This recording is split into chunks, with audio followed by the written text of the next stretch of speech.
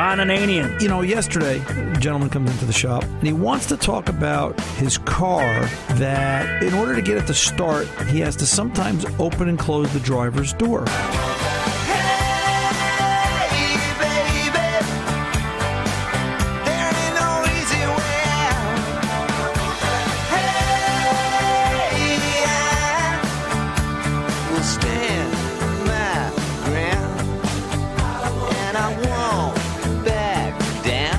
The Car Doctor. You can't be emotional fixing a car. You just got to look at it and go, okay, what can't it be? And then I'll know what it can be. Welcome to the radio home of Ron Ananian, The Car Doctor. Since 1991, this is where car owners the world over turn to for their definitive opinion on automotive repair. If your mechanic's giving you a busy signal, pick up the phone and call in. The garage doors are open. But I am here to take your calls at 855-560-9900. And now, here's Ronnie. Hey, it's time to start your engines. Hello and welcome. Ron Ananian, the Car Doctor, here at 855-560-9900. Taking your calls and answering your questions at 855-560-9900. The Car Doctor's 24/7 on, all the time phone number. We're looking forward to your calls each and every week. We really are. So just give a call if you're not able to call us, or if you're in a market that maybe you're taking the show by podcast and you're taking it on delayed broadcast in an outside market. No problem. Just call 855-560-9900. Leave a message, and Tom Ray will call you back and get you in line up for the next live show. And yeah, we know some of you hate to get up, or you're nervous to get up here on radio and talk about it, but you know what? I'll be gentle. I can absolutely promise you, in 27 years of doing radio, I haven't lost anybody yet.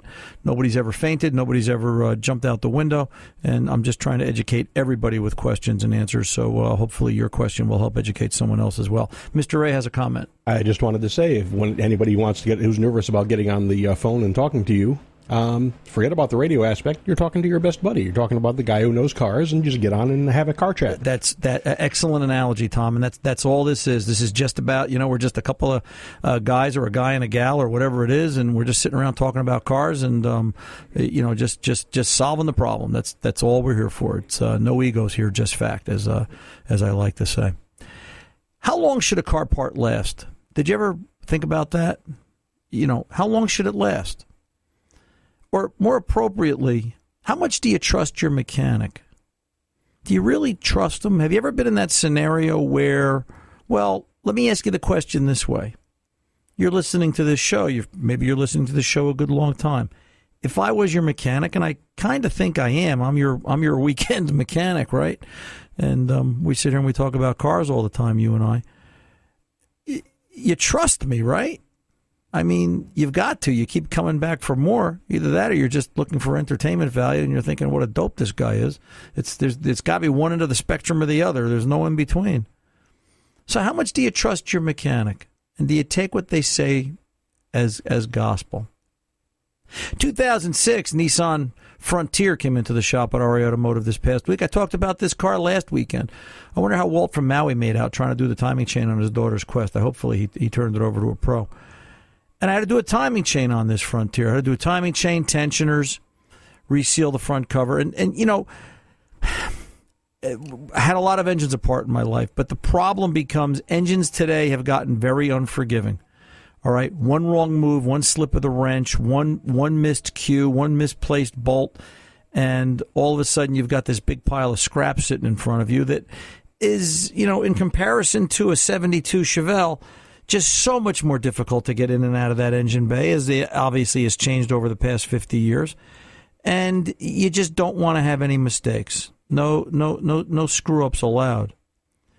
So Nissan Frontier had to do a timing chain. The timing chains were howling. The guides had worn down to a nub, and it sounded like a supercharger, which, by the way, if you're driving a V6 Nissan, and it sounds like a supercharger under the hood, best analogy I could give you is if it sounds like you're driving behind a city bus, which has a supercharger on it, and it's got that whine to it, you may need timing chain tensioners, timing chain guides, chains, and tensioners, the whole shebang. That's what it turns into. And that's what I had to do to this Nissan. And I always think of it as, it's as delicate as trying to do open heart surgery, except now the guy's not under anesthetic. He's awake and he's talking to you.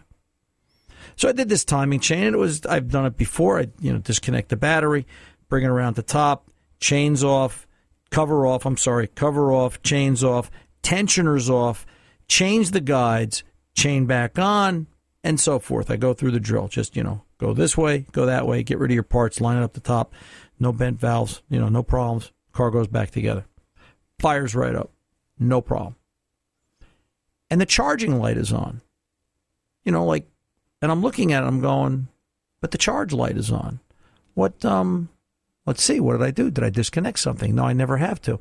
I take the 14 and the 12 out of the alternator. I slide it over to the side. It just sort of lays there in the frame cradle.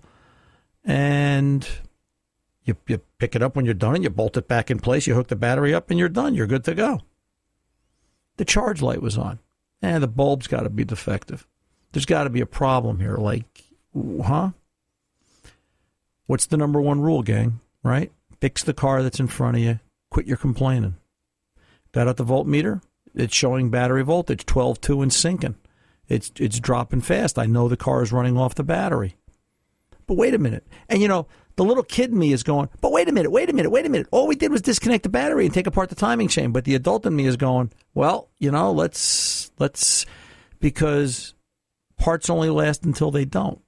And maybe that's what happened here. And what about the customer? The customer's going to be, doesn't matter what the customer is. We got to deal with reality. And that's what I mean when I say it can't be emotional. All right? Now, fortunately, I'm in a position after doing this 40-plus years, I can honestly say I don't work for anybody that doesn't realize what we're about. I'm in that spot, and I'm very grateful, and I thank God every day that he kind of put me there, and, it's a good place to be. So I have a very good relationship with the greater majority of my customers, and the ones that I don't, they tend to go away, and that's okay because there seems to be always another person willing to jump in the seat. So I diagnose it out, and I've got power on the pink red. I've got power on the light blue. I've got power on the heavy battery feed coming down. I've got a bad alternator, and there's that little kid again going, but why? But why? How could that be? Because is a great word in auto repair. All right, it really is. Why did the car do that? Because it just ends the conversation right there, and then you can look for the details later on. So next day I came back in. It was late in the day. I stayed late Monday night. It was actually past midnight when I was done. I stayed very late Monday night. I almost stayed till Tuesday on Monday. So, and, got to that point where took it back apart, pulled the alternator out, looked at the wiring again. Nothing was unplugged. It's got to be an alternator. Took the alternator out, put it on the bench, flipped it over, and I'm not going to name names, but yeah, it was a Reman alternator that looked like it had been in there for quite a while. And it was funny. There was a sticker on the bottom of the alternator that said, charging problems? Call 1-855. And I'm thinking, maybe I should call these guys and tell them what a piece of junk they made. But, it was about 3 years old, and that's what I see out of some of the poorer quality electrical stuff out there, if you get that far. And I put in a nice Hitachi OE alternator and started it up, and the light went out. And the moral to the story is, how long parts last? Until they don't. And that's what I've been saying to you for years, right? It's, my dead dog that wasn't dead yesterday died today. I was coming home last night. I stopped in downtown Ramsey. If you're ever in Ramsey, New Jersey, and you're looking for good barbecue, what was it? Bobcat's Texas Barbecue on Main Street in Ramsey. Oh, my God. All right. You walk in the door. It smells so much like hickory. You want to get your clothes dry cleaned there so you can walk around smelling it all day long in your shirts. All right. Nicest bunch of guys. Had some great barbecue. I'm driving back, and I'm watching my cell phone, and the cup holder of the truck, for some reason, it's starting to reboot. I'm thinking this is not going to end well, right? It just doesn't look like it's going to be a good thing. And I'm watching my cell phone boot over and over and over. Finally, it comes up in safe mode. Gee, why did it come up in safe mode? I can diagnose this. Let me turn it off and see what it does again. I turn it off, and it starts going through the cycle again. And I finally got it to come back up, long story short, by putting it in the freezer. All right? I froze my cell phone because that lowers the temperature of the electronics, and it changes things. And sure enough, after that, I got it to boot up, and I was able to do a backup, and now I'm waiting for the new phone. The point becomes, all right, how long do things last? Until they don't. And It just happens, and that's the way auto repair is. You know, you're doing this open heart surgery at this end of the vehicle, and the only coincidence is that it's attached to the rest of the vehicle that you're working on, and another part fails. Did it fail because the battery was disconnected? Because when I unbolted it, I moved it a little to the left? I don't know. I just think it was its time. You know, it's like all of us. When God says it's over, it's over. Game out, game ends, right? And told the customer, he said, what are you going to do? He got it, and we move on. And it made me stop to think, how many of you would accept that? And a lot of you would probably tell me, well, the reason I don't accept it is because I don't trust my mechanic, which brings me back to the first part of this conversation where we started. If you don't trust your mechanic, why are you there? And it's got to be based on that. You know, auto repair is a relationship. I've said this for so long I say it in my sleep probably. All right? Life is a relationship. Auto repair is a relationship. What you have with your doctor is a relationship. You never judge it by when things are going well. It's a lot like marriage. You never judge it when things are going well and you know, oh, everything's wonderful and the flowers smell fresh and you're on your honeymoon and life is great. You judge it by when something bad happens, when it's on the rocks. You judge it by what happens and how well does that other person handle it. And do they work with you and meet it to your satisfaction, and vice versa. That's a relationship. I told Gordon, the alternator died. I really don't know why. Look, it's about 3.5, 4 years old, maybe 3. I'm not really sure, judging by the date code here. Depends on when it was installed. But it needs an alternator. What do you want to do? He said, put in the best you got. Gordon gets it. And I'm wondering if you get it. And that's where I'm going to leave it as we kick off this hour of the Car Doctor. Do you get it? Do you trust your mechanic? And do you understand that parts only last until they don't last anymore? 855-560-9900. Ron Ananian, the Car Doctor, coming back right after this. Welcome back. Ron Ananian, the Car Doctor, rolling along this hour at 855-560-9900. By the way, this hour, Tom, what are we doing this hour? We're giving away, is it this hour or next hour? We're giving away a $25 O'Reilly Auto Parts gift card. When are we doing that? I don't know yet. Depends on... The decision of the judges is final? That's right. It depends on the call, depends on the topic, depends on Tony. You know. All right. But it's a $25 gift card to O'Reilly Auto Parts. That's true. Yes. More information at O'ReillyAuto.com. Okay, well, let's... And unfortunately, we're going to have to do it soon because Tony's already been looking at O'Reilly's site. He needs something for his car. Yeah, you know, like an engine. Let's go over and talk to Lance in Queens, New York, 05 Hyundai Santa Fe, and some questions about headlights and other stuff. Lance, welcome to the Car Doctor, sir. How can I help? Thank you for taking my call. You're welcome. Thanks for waiting. It's wife's truck. Passenger side headlight, it works, but it's dim. Okay. I'm thinking possible ground problem. Ground. I mean, this is basic electricity, or should be. So we're going to use a voltmeter. Do we have 12 volts on the feed, and do we have a good ground? And one of the ways I would clearly want to check the ground is if you have a good 12 volts. Why can't I just plug in? I have a test headlamp in the shop. I also have a load simulator. But the cheapest thing for the do-it-yourselfer is just go out and buy an old square or round headlamp. Remember the old school square or round headlamps, and just use that. Right. It's a great load device that puts anywhere from 6 to 8 amps load on the circuit. If that's a bad ground, it'll still be dim, and then at least you know it's not the light itself. All right.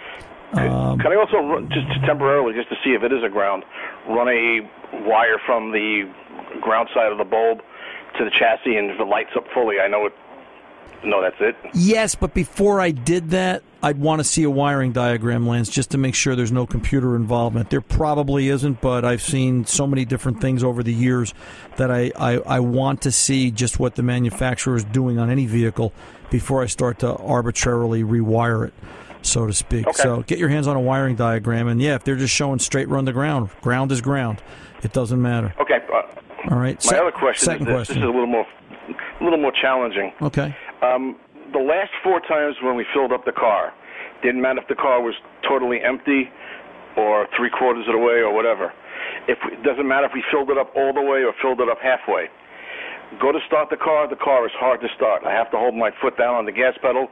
I'll get it to catch. I'll rev it a few times. It'll only stall out 1 or 2 times. Then it will catch and it will go on. Once that happens, the entire tank of gas, it will run perfectly. First time, every time. Okay. Until I refill it. All right. Any dashboard warning lights on? Any check engine light? Anything like that? No, I borrowed a scan tool from a buddy of mine. No codes, no pending codes. Okay. Lift the hood. Go over to the passenger side of the engine.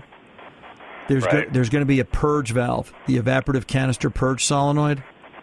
They have a nasty habit of sticking. There's going to be a 2-wire connector and a 2-line vacuum harness going into this. It's just behind the valve cover on the passenger side, just behind the oil fill cap. You'll see the strut tower, the oil fill cap, and then the purge valve sits just behind that, against the back of the cylinder head. Disconnect it on the vacuum side. One of those is going to be a direct vacuum feed to the intake manifold. Figure out which one it is and plug it. All right? Drive the car. See if the problem goes away. If it is, the canister purge valve is sticking. Very common. Very, very common. All right? You can go through and, you can do some powers and grounds and see if the solenoid sticks, so on and so forth. But, the number one hard start on a Hyundai that generation was a purge solenoid that stuck open. And, with the engine at idle, you'll see that all the fuel and vapor is being drawn in that way instead of, by normal means through the engine itself. You may even find residue of gasoline in the purge hose because it's actually drawing fuel up out of the tank. Yeah, like I said, it only happens when you fill it. Right. Once you fill it, start it and get it running, that's it. It's fine. Right. Well, it has to do with Hyundai's programming for how it will run the purge valve, and shutting it off. It can trigger it, so on startup, it's going to draw in fumes up to a certain point.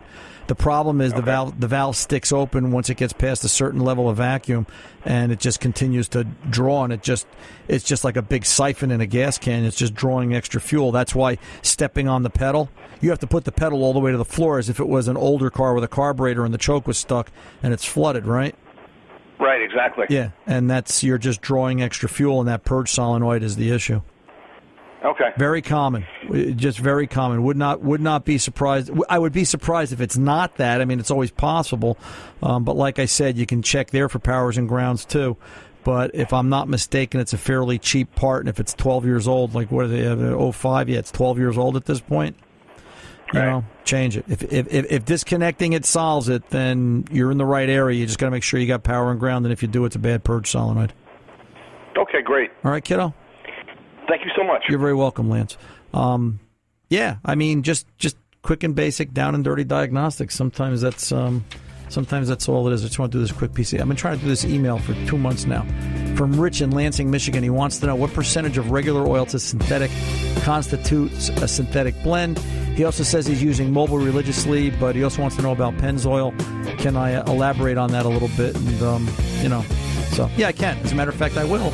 As soon as the Car Doctor returns right after this, 855-560-9900. Ron Ananian, the Car Doctor. Don't go away.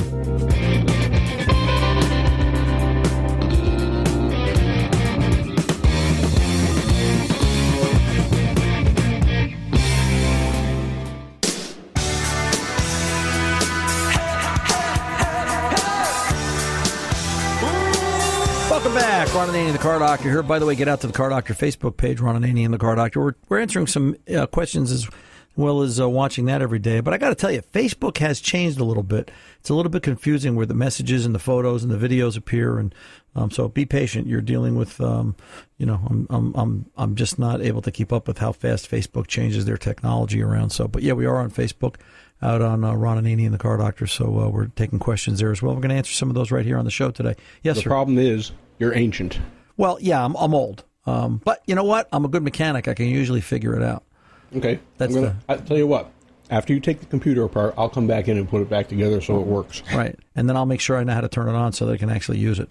So let's go back to the question. Richard from Lansing, Michigan wrote, he had some questions about percentage of regular to synthetic, what constitutes a synthetic blend, and then he's also talking about how he uses Mobil, but he also hears me talking about Pennzoil, and he wants to know my thoughts on that.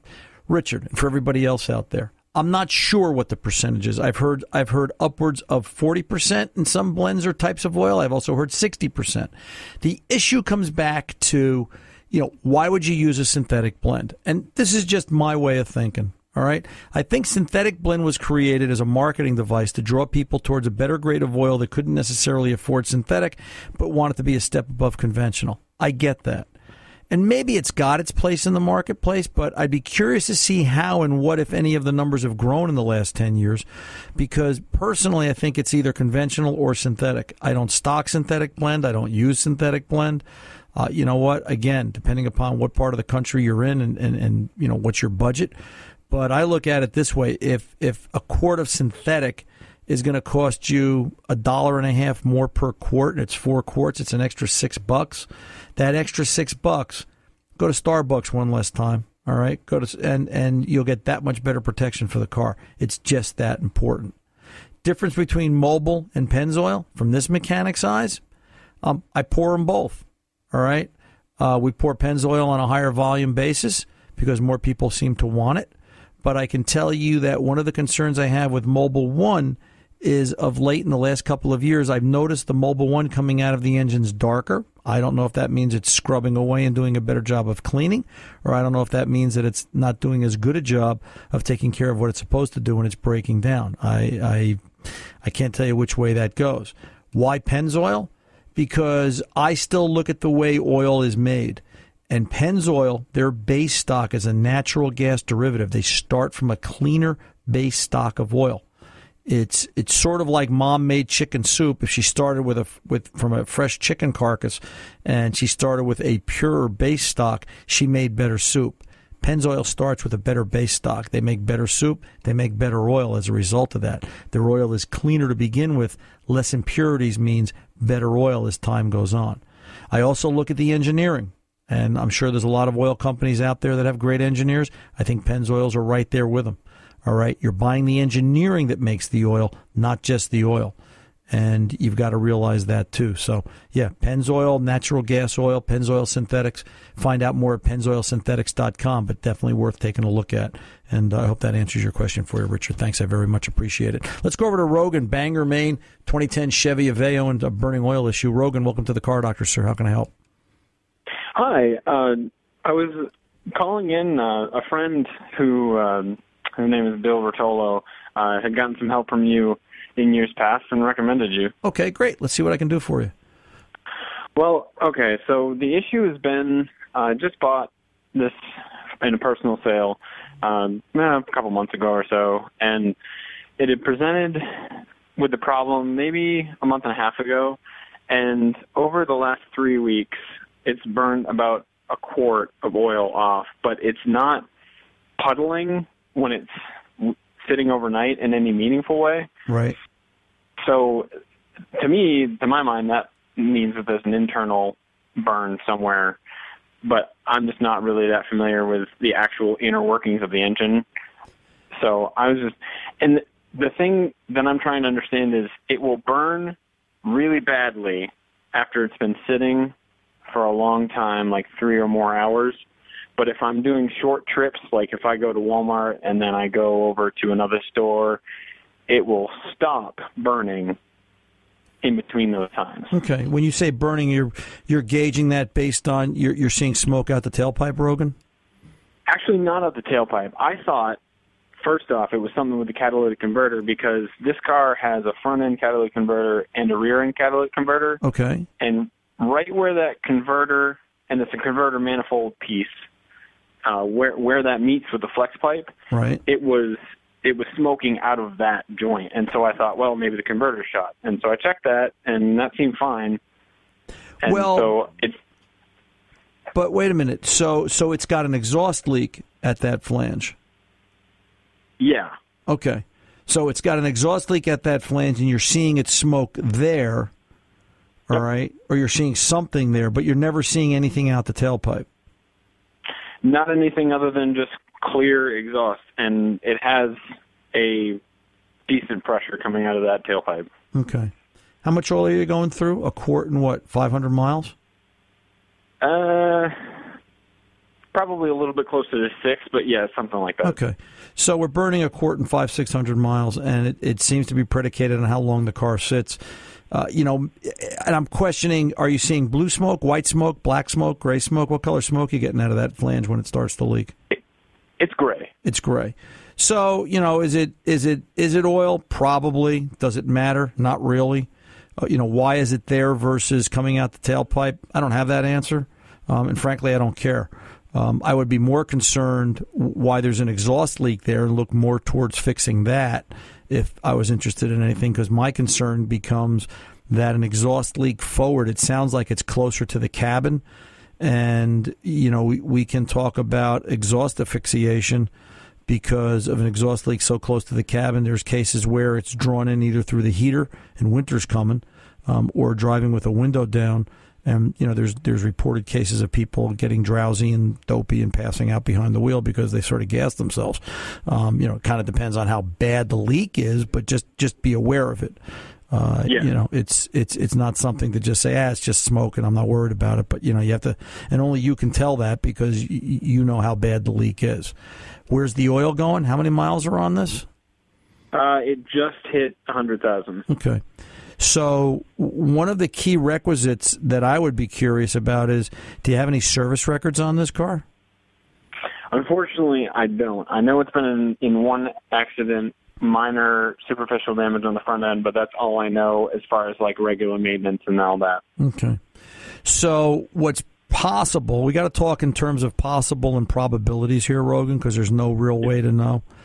More than likely, this has an oil ring or a piston ring problem, okay, from what you're describing.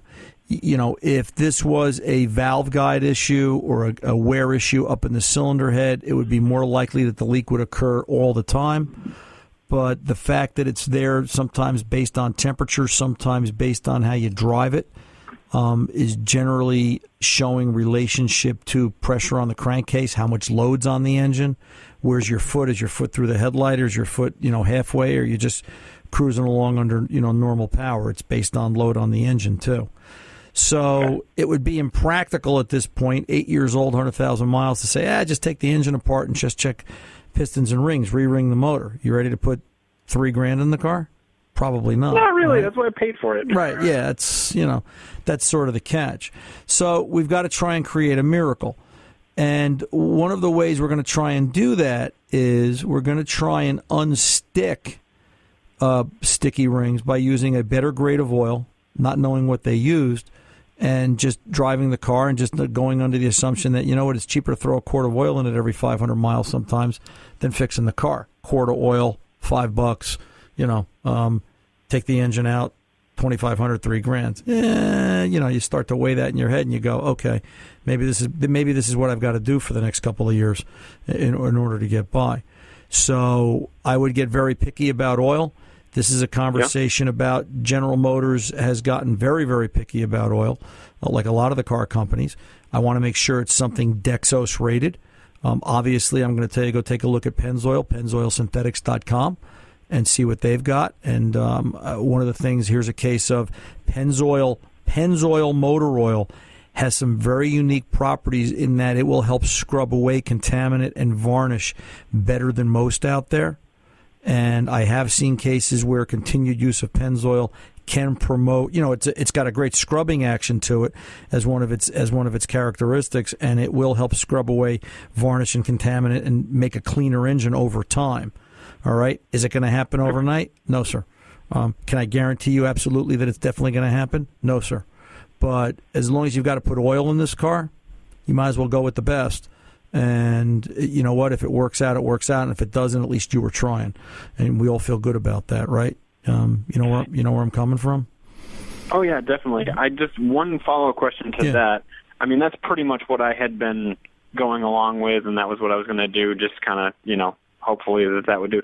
What is your take on additives to oil? So something that claims to be able to help seal up leaks in the engine internally. What are your stance on that? If I was General Motors, if I was standing here as GM, my official position is I approve no additives for the crankcase. And GM has more than a few bulletins out there that reference just that. All right? If I was the guy trying to get by on the $3,000 car and make it last as long as I possibly could, I'd probably give it a shot. I mean, honest answer. I'd probably do my best to just to see what will it do. All right. knowing that I'm taking some risk and there's some potential for problems.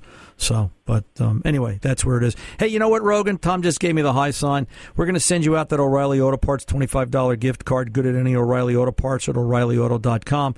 It'll help you buy some of that Pennzoil oil that we're talking about and maybe some of those additives that you want, and maybe that helps put your car on the path towards a better future, and we hope everything works out for you. Stay on the line while Tom gets your information, and you can look forward to that $25 gift card from the folks at O'Reilly Auto Parts. I'm Ron Ananian, the Car Doctor. We're back right after this. Ron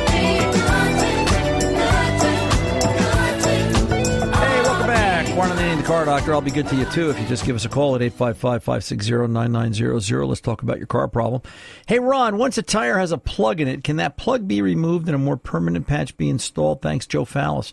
Joe, that's a great question. I got to tell you, 43 years of fixing cars, 27 of them on radio. Nobody's ever asked me that question. And I thought about this for a while before I answered it. And the answer has to come back to, it depends on how that plug was installed. Now, I'm going on the assumption that the reason you put that temporary tire plug in was because maybe you were on the road and you picked up a nail and you just, you had to put something in there temporarily to get to where you got to be and then get it permanently fixed.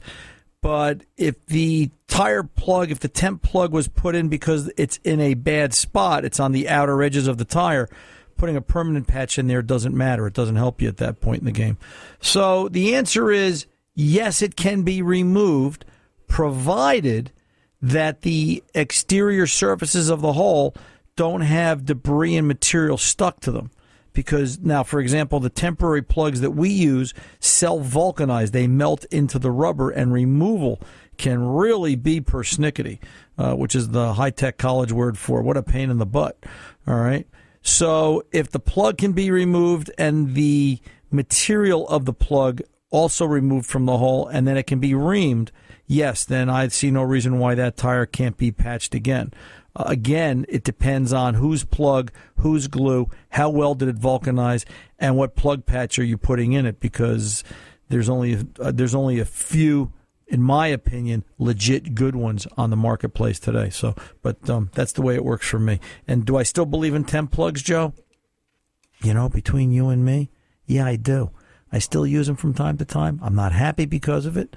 But if it's a case where I'm stuck on the side of the road or I'm going to have to throw away a perfectly good tire, I will cheat and use a temp plug on a short-term basis just to get it to the point where I can replace it. So, it does happen. That's real world. 855-560-9900. The Car Doctor's coming back right after this.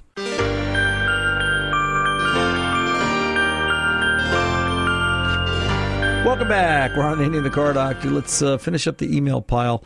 And in reference to some of the emails we've had this hour and some of the conversations we've had, when we talk about Pennzoil, you want to take a look at and consider Pennzoil Ultra Platinum, their best. All right, the Pennzoil Ultra Platinum is their best oil. More information at pennzoilsynthetics.com. So here's an email from a caller. A caller I took his car to a dealer. I took my car to a dealer for an oil change. He's heard bad things about bulk oil. Asked the dealership what brand of oil they used and was told very curtly that it was approved by the manufacturer and that the conversation has ended. My thoughts. My thoughts are, what are they hiding? All right, you know what? You've got to judge a repair shop by their intention. And I say it all day long. All right, it's not when things are going good that's how you judge it. You judge by how things are going bad, and right off the bat, they can't even handle an oil change and a couple of questions about what they're doing. There's no law written, to my knowledge, that requires a repair shop to use correct oil. The proof would be in the pudding. It would be common sense.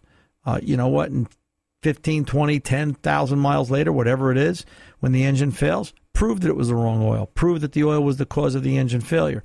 So a lot of auto repair, you know what? It's like being a good Boy Scout. All right? You got to be a good scout. You got to do the right thing. And best example I can give you of a dealership using the wrong oil, years ago, probably 10, 12 years ago, Volkswagen. Volkswagen writes a very specific spec, VW 502, for their oils. And to either get 502 or 504, depending upon what it is, you have to use very specific oils, and it's very expensive. And one day a customer asked me, they said, how come your oil change is $120 at the time, 10, 12 years ago, for this particular Volkswagen, and the dealership's doing it for $69.95? And I said, gee, I don't know. I said, let's take a look at that. When I called up the parts department where I purchased parts from to work on Volkswagens, the parts guy said, I'll tell you the secret. I said, what's that? He goes, we're using the wrong oil. And I said, how can that be? You're the VW dealer. And he said, because nobody ever checks. And he goes, the oil we're using works. It gets the car through till it's out of warranty. And then we don't have to worry about it. It's somebody else's problem, but we're keeping the customer and making the money. You know what? A repair shop, I don't care who they are, is only as good as their intention, and it's only as good as the people inside. So if you've got your mechanic answering questions about oil and you don't like the answer, find another mechanic, and it's as simple as that. Till the next time, I'm Ron Ananian, the Car Doctor. The mechanics aren't expensive, they're priceless. As we wind on down the road,